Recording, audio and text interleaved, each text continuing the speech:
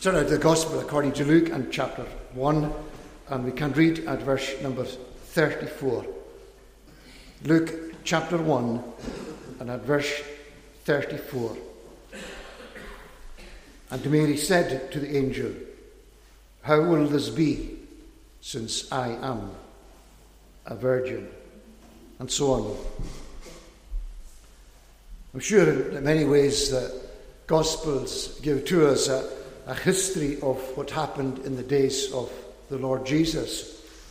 The Gospel of Luke does especially that for us, because Luke is a historian who has given to us the account as he saw it and heard it, and also he gives to us the book of Acts, which is a continuing story of the emergence of the church in the New Testament. So Luke, being a historian, helps us to trace what happened in the life of the world, to do so in the history of the surrounding world, which of course is important. And when we come to think and to continue to think of, see the unfolding of God's promises in the life of Jesus, we come here, of course, to the stage in the history of the church when Jesus has not yet been born, when John the Baptist has not yet been born, but when we can clearly see that there is that continuity with the promises of God, so that what is happening is clearly connected to what God has spoken in the past. And the whole purpose of God comes to the stage where there is greater light and where things begin to come much more visible, and we begin to realize what it was that God said and what God had in his heart. We saw in the morning the way in which in 740 BC Ahaz refused to ask the Lord for a sign, and because of his unbelief he did so, but God himself gave the sign that a virgin would conceive and bear a son and call his name Emmanuel. And here we join the unfolding of the plan, and we see that in 6 BC we see that Elizabeth conceives, and she is carrying a child. He is John the Baptist, and in verse 26 of this chapter, in the 6th month of her pregnancy, something new happens, and here is the story that's going to really change the world, that Mary is going to give birth to a son. And so, in that sense, we are moving from the first promise given in Genesis in 4004 BC to Isaiah in 740 BC and on to 6 and 5 BC, when all of these things are now taking place. And so, in this passage this evening, as we continue to think of the promise of God unfolding in the life of Jesus, we want to think of the Virgin Mary and God's intervention. In the morning we saw the unfaithful king and God's intervention. It was God's intervention in the words that he spoke. But here we have the Virgin Mary and God's intervention in the things that he actually did. And then we see what the work of God is truly like. I want to see, first of all, in the verses, as we look at the surrounding verses, we want to see the connection. Because heaven has spoken through Isaiah to Ahaz. Heaven has spoken down through the years of the history of the people of God.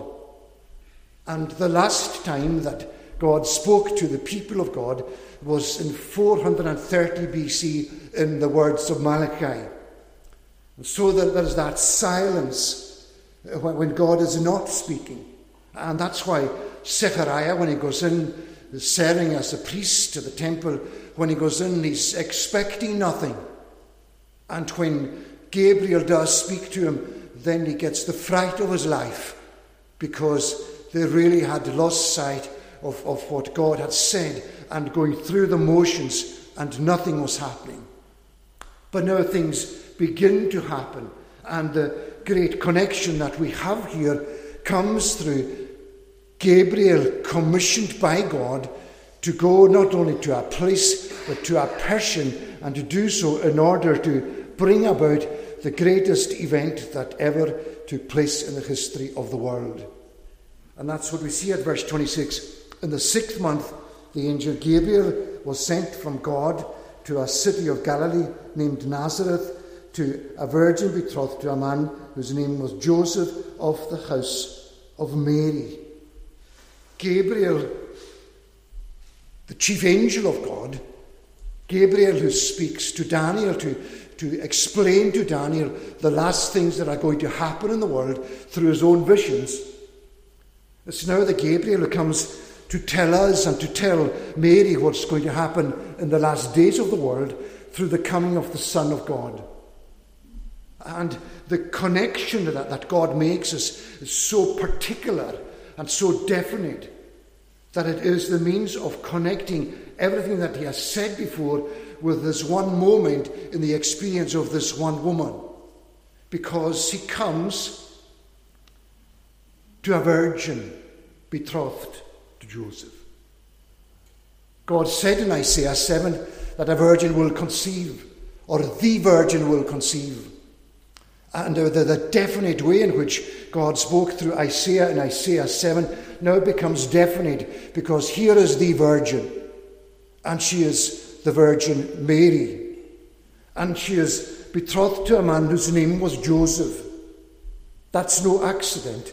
They're not yet married. There has been no physical relationship between them. She is betrothed to him, but significantly, he belongs to the house of David.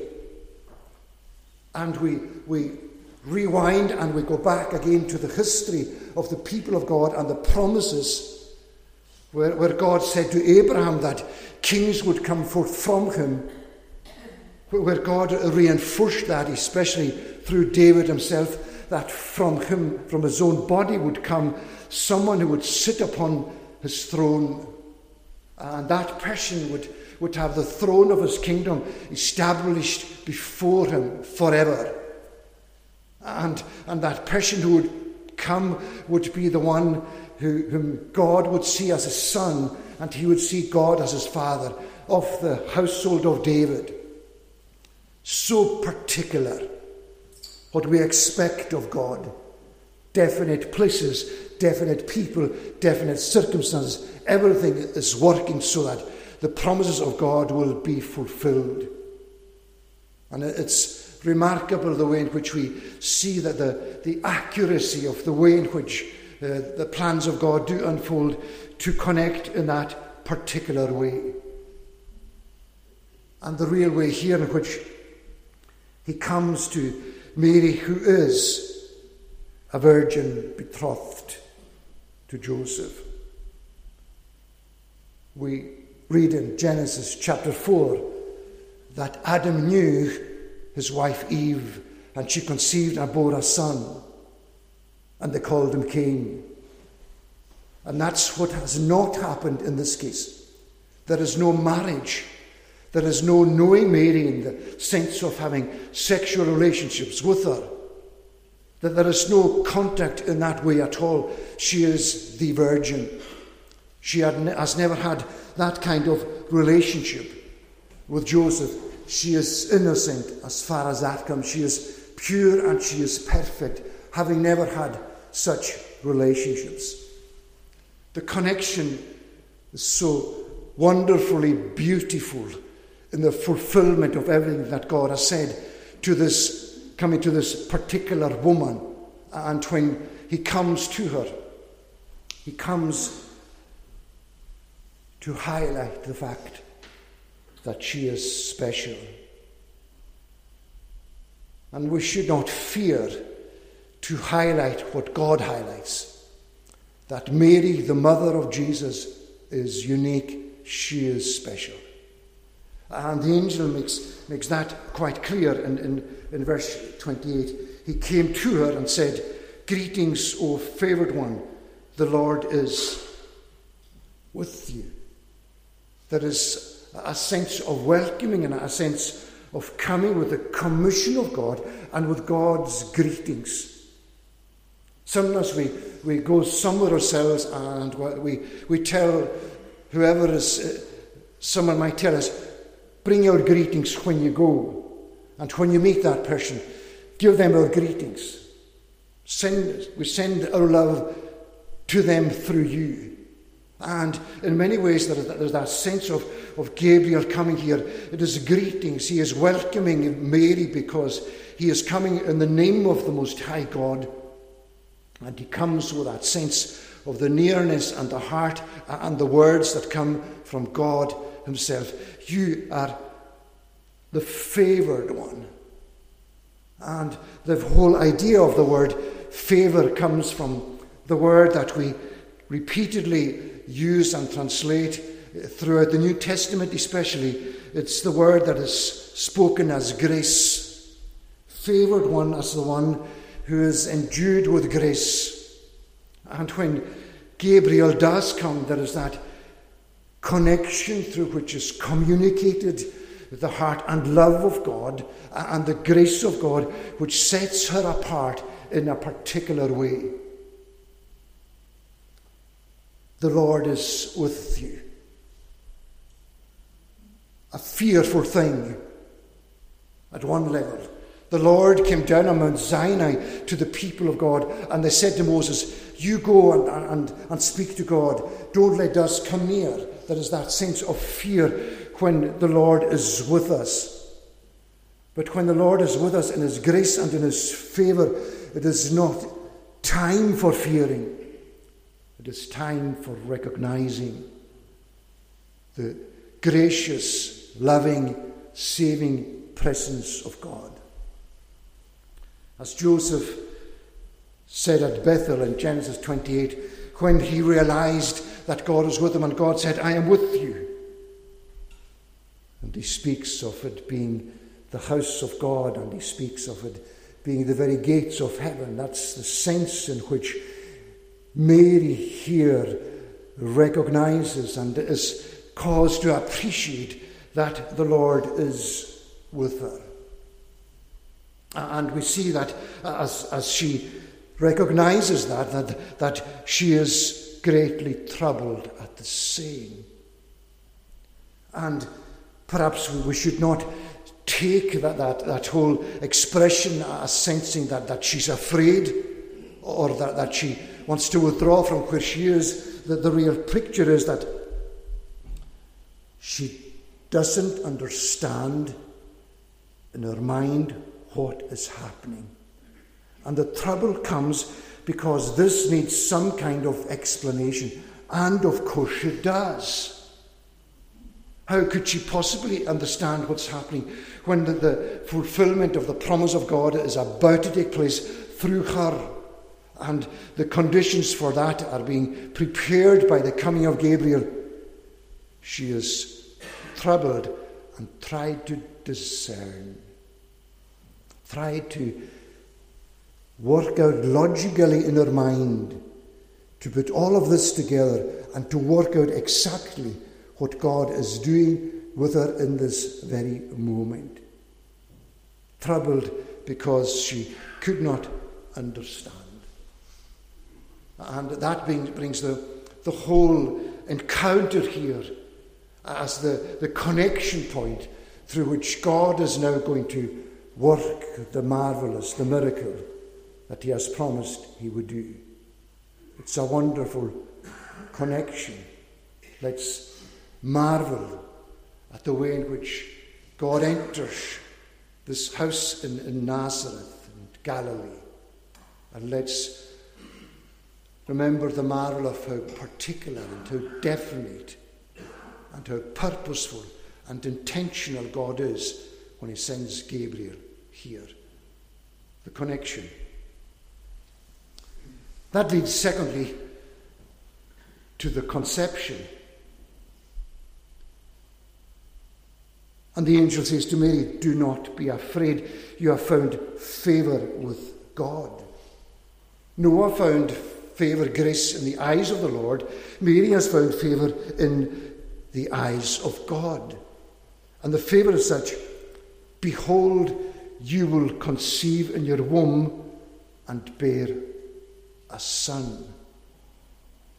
She couldn't figure out in her thinking what was going to happen. Now there is this announcement from God by Gabriel to her, you will conceive and bear a son. And that declaration is in itself the cause for her to be silenced with wonder. Conception. The conception that usually takes place with a male sperm and a female egg, where fertilization takes place, and where the egg travels to the womb, and where a pregnancy begins. It's the marvel of a new life created by God that leaves us all here, that in a particular moment, in the experience of parents, there was that conception.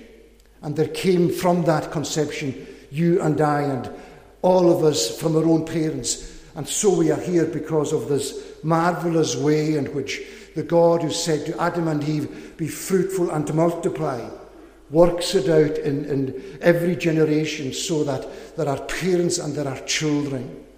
You shall conceive and bear a son. But the shocking truth for Mary is that he is saying this to her, and she has not yet known a man. She has not yet had sexual relationships with a man. What he says echoes what God said through Isaiah. The virgin will conceive and bear a son. What it said perhaps finds its origin in Genesis 3, where God says that the seed of the woman, that he will crush the head of the serpent. There is a particular way in which there is an individual that emerges from the woman, but the marvel of that offspring of the woman coming does not come to light in Genesis 3. It begins to emerge in Isaiah 7. But here in Luke chapter 1, we have the real thing happening. She will conceive and bear a son. And there are so many marvelous things about that. And one of them is that the conception of the son in her womb bypasses the natural process. The marvel, in a sense, begins with the declaration, but it's a marvel that we certainly have when we think of the fact that he is going to be conceived in the womb of the Virgin Mary. And the marvel then unfolds because of the way in which Gabriel makes it clear to Mary that this son is going to be no ordinary son. And we wouldn't expect that because the conception isn't ordinary. There is the extraordinary Son. He will be, you shall call his name Jesus. He will be great and will be called the Son of the Most High. And the Lord God will give to him the throne of his father David, and he will reign over the house of Jacob forever, and of his kingdom there will be no end. You shall call his name Yehoshua, Jesus. He will save his people. He will be the Son of the Most High. The Lord God will give him the throne of his father David. Verses that are packed with everything that God has spoken before. We could spend our time tracing all of these elements back to Psalm number 2, back to 2 Samuel chapter 7, back to these key places in the Old Testament where all of these truths find their root, and here they are coming to flower in the child that is going to be carried in this woman's womb. He will reign, he will have a throne of his father David, and he will reign over the house of Jacob forever. His kingdom will have no end. Here is God's Son. Here is God's Saviour. Here is God's Mediator. Here is God's King. Here is the one who is going to rule over his church. Everything is focused on the coming of the Son of God through this woman. A divine Son with a clear divine mission that's going to come into the world to fulfill everything that God has spoken before. The conception. We worship God because of the connection, and we marvel at it. We worship God because of this miraculous conception, because we cannot but wonder at the way in which the promise that was so mysterious in Genesis 3 now finds its flowering when the seed of the woman is the seed of Mary, and when the child that she is carrying is the fulfillment of all that God is. And the marvel that the Son of God, Emmanuel, God with us, the marvel that the Son of God is a fertile egg in the womb of Mary, betrothed to Joseph of the house of David in Nazareth of Galilee. The conception. And that leads naturally to my third point, which is the creation. What would we expect Mary to say? Exactly what she said. She is confronted with this great announcement from heaven, the wonder that is going to take place in her experience. And she asks the obvious question, how will this be, since I am a virgin? For her, that deserves an explanation. That needs an explanation. It's not the question of doubt. It's faith facing reality and looking at the way in which faith needs an element of understanding to go forward. Faith is not blind in that sense. It takes faith to trust when we don't understand, but we do need a level of knowledge for faith to work. And for Mary to go forward with what the angel has said to her needs an explanation. And the angel answered, the Holy Spirit will come upon you, and the power of the Most High will overshadow you. The Holy Spirit, the third person of the Godhead, Father, Son, and Holy Spirit. The Holy Spirit that we read of in Genesis chapter 1, in the sparkling beauty of the first creation, as it begins that the Spirit of God was hovering over the water, with that sense of the readiness to bring about fruit, to change, to bring about creation, to form things new. And when God says, let there be light, so the Spirit of God creates light. The Holy Spirit, that has all of the power and all of the credentials and all of the nature and the character of God. The Holy Spirit that is God of himself, he will come upon you. And that very thought itself, we think of the weight of a burden, and we think of something coming upon us, and we think of a burden that we cannot bear, that's going to crush us. We can think of coming upon us in that sense. But the Holy Spirit will come upon you as it came upon the waters. As the Holy Spirit came over the people of God. In Deuteronomy chapter 32, for example, he encircled Jacob and cared for him like an eagle that stirs up its nest, flutters over its young, spreading wings. Come upon you, It's a sense of not of the crushing presence of God, but of the powerful, creative presence of God that is here, as it were, spreading its wings over the womb of the Virgin Mary, as he did so over the people of God in the Old Testament, and as he did over the creation itself. The Holy Ghost will come upon you.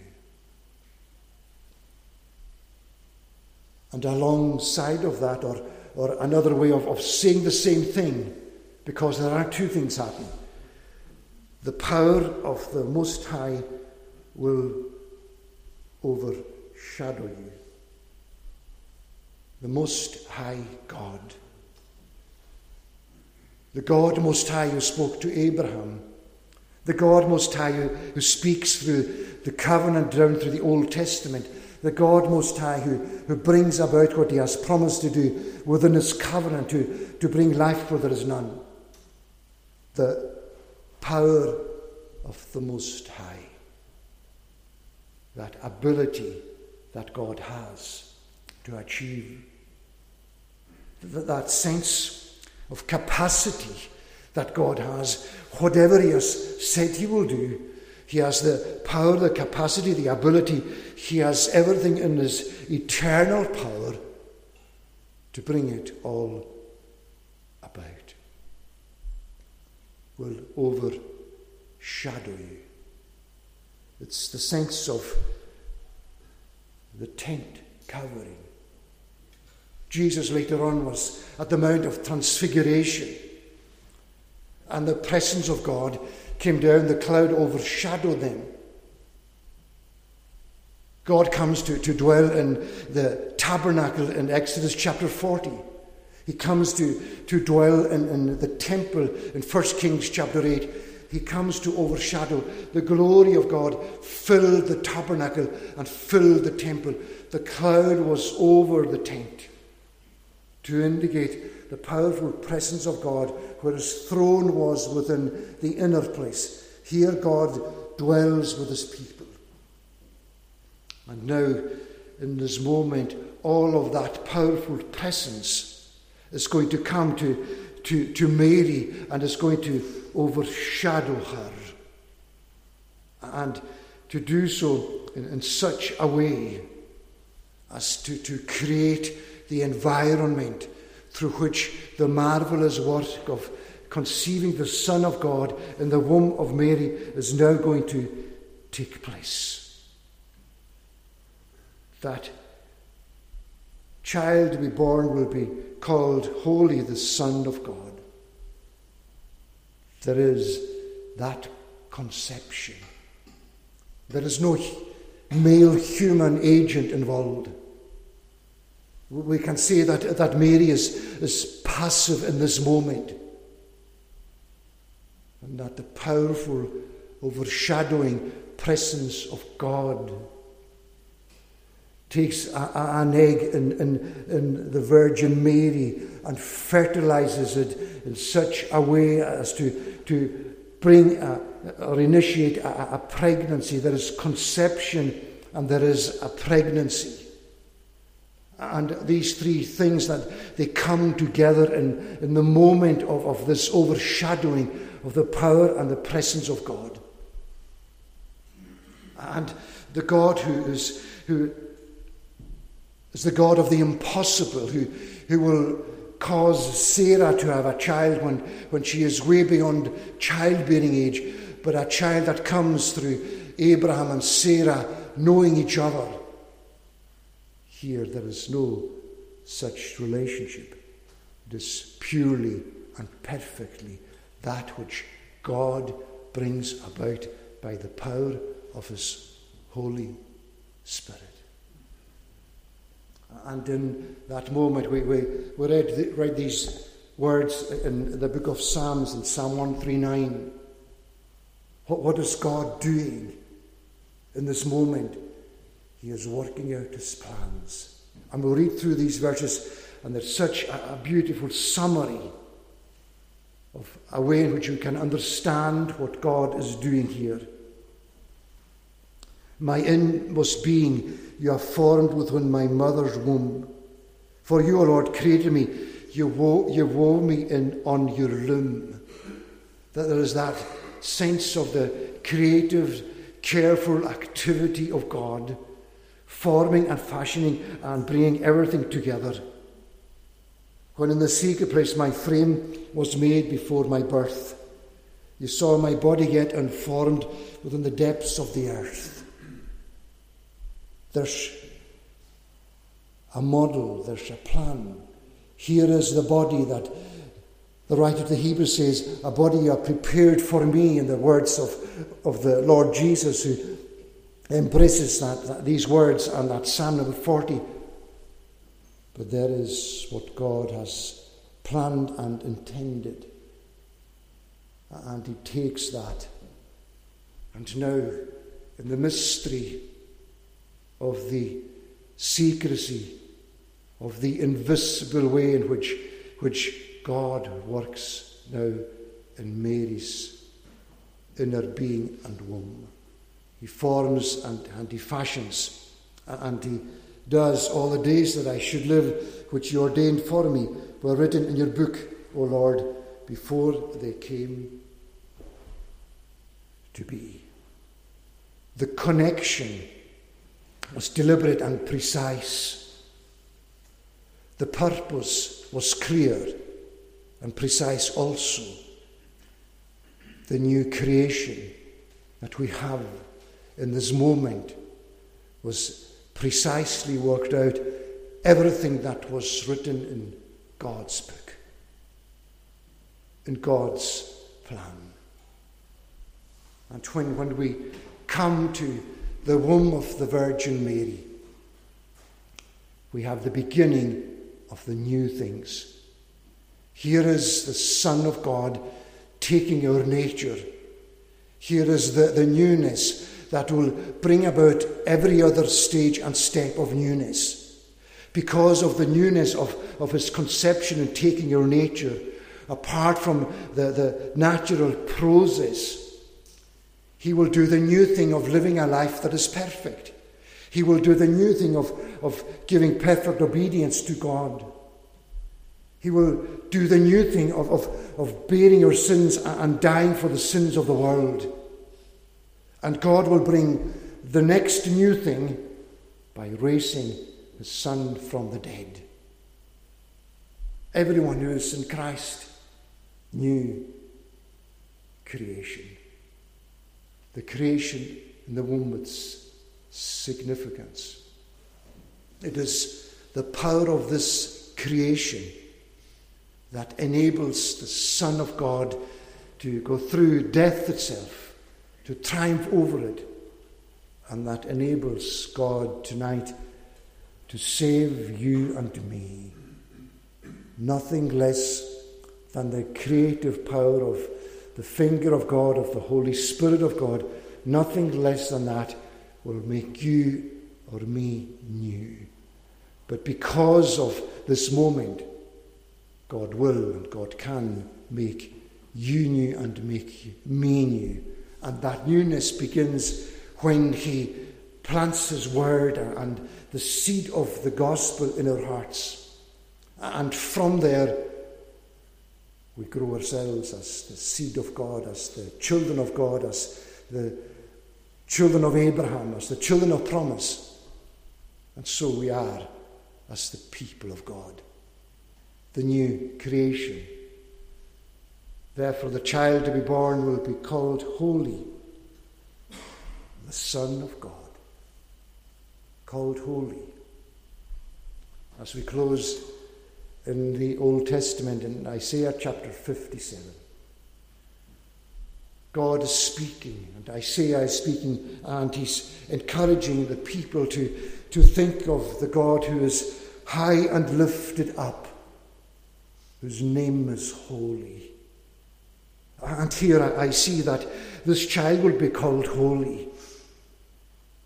He has the same name because he is the same God, because he is the same holy God, and because he is set apart as the Holy One to carry out the work of God. And so we have the Virgin Mary and God's intervention to bring about this marvelous new thing. We can call it miraculous, it is. We can call it marvelous, and it is. Every word that we can think of that will highlight the beauty and the uniqueness of this moment we can use, because God is at last showing us what his purpose is. And may God help us to celebrate the truth, to celebrate the promises of God, to celebrate the way in which they unfold, and to celebrate the birth of the Lord Jesus, and to do so in a meaningful way with the faith that Mary herself had when she said in verse 38, "Behold, I am the servant of the Lord. Let it be to me according to your word." It's surrender to the worship of the Son of God in the womb of the Virgin Mary. And let's surrender with a surrender of faith to believe and to trust, so that we might receive the promise of God's salvation by the power and help of the Spirit of God. May God bless his word to us. Let us pray. Most gracious God, we do seek to humble ourselves before you and to acknowledge the wonder that is God, the wonder that is the Lord Jesus, and the wonder that you sent your Son into this world. We rejoice in you as the great God who has purposes and plans, who has power, who has capacity, who has ability, who can do everything that you have purposed to do. And as we give thanks to you for the power of the conception of your Son in the womb of the Virgin Mary, we pray you, O Lord God, to help us to trust in you as the one who brings sinners like yourselves alive from the dead, and who makes us new creations in Christ Jesus, with the old things passing away and have passed away, and a new life lived to the glory of God. So hear our prayer and accept us, for Jesus' sake. Amen.